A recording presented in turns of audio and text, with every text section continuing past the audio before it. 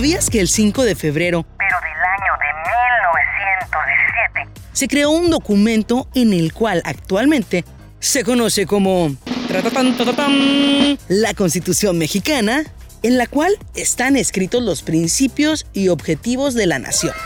Avísenle a los más pequeños del hogar que hoy vamos a aprender algo nuevo?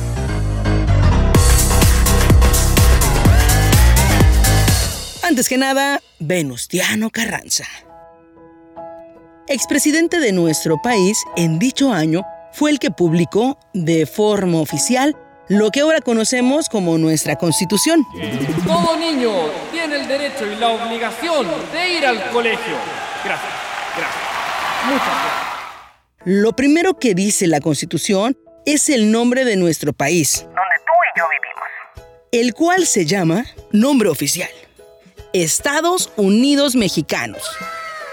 En dicho documento están escritos los derechos de los individuos. También las vías para hacerlos efectivos.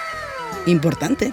Todas las personas gozarán de todos sus derechos siempre y cuando cumplan con las obligaciones que marca la ley máxima.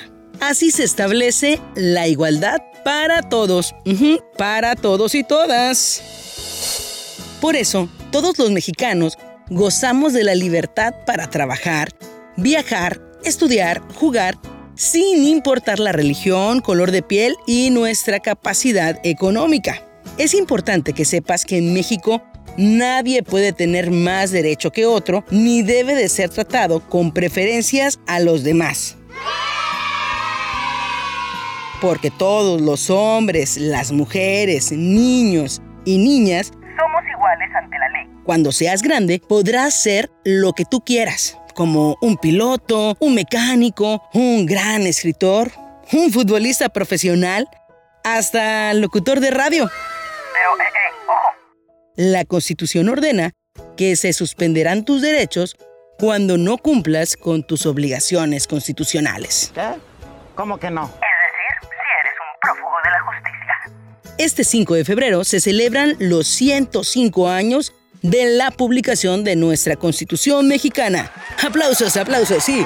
El cual, como ya te mencioné, aclara todos tus derechos como persona en este país. Así que disfruta de tus derechos y conviértete en un ejemplo a seguir. Hablando de seguir, Síguenos en las redes sociales, Radiante FM, para que nos dejes tu importante opinión. Mientras, sigue escuchando Castillos de Arena.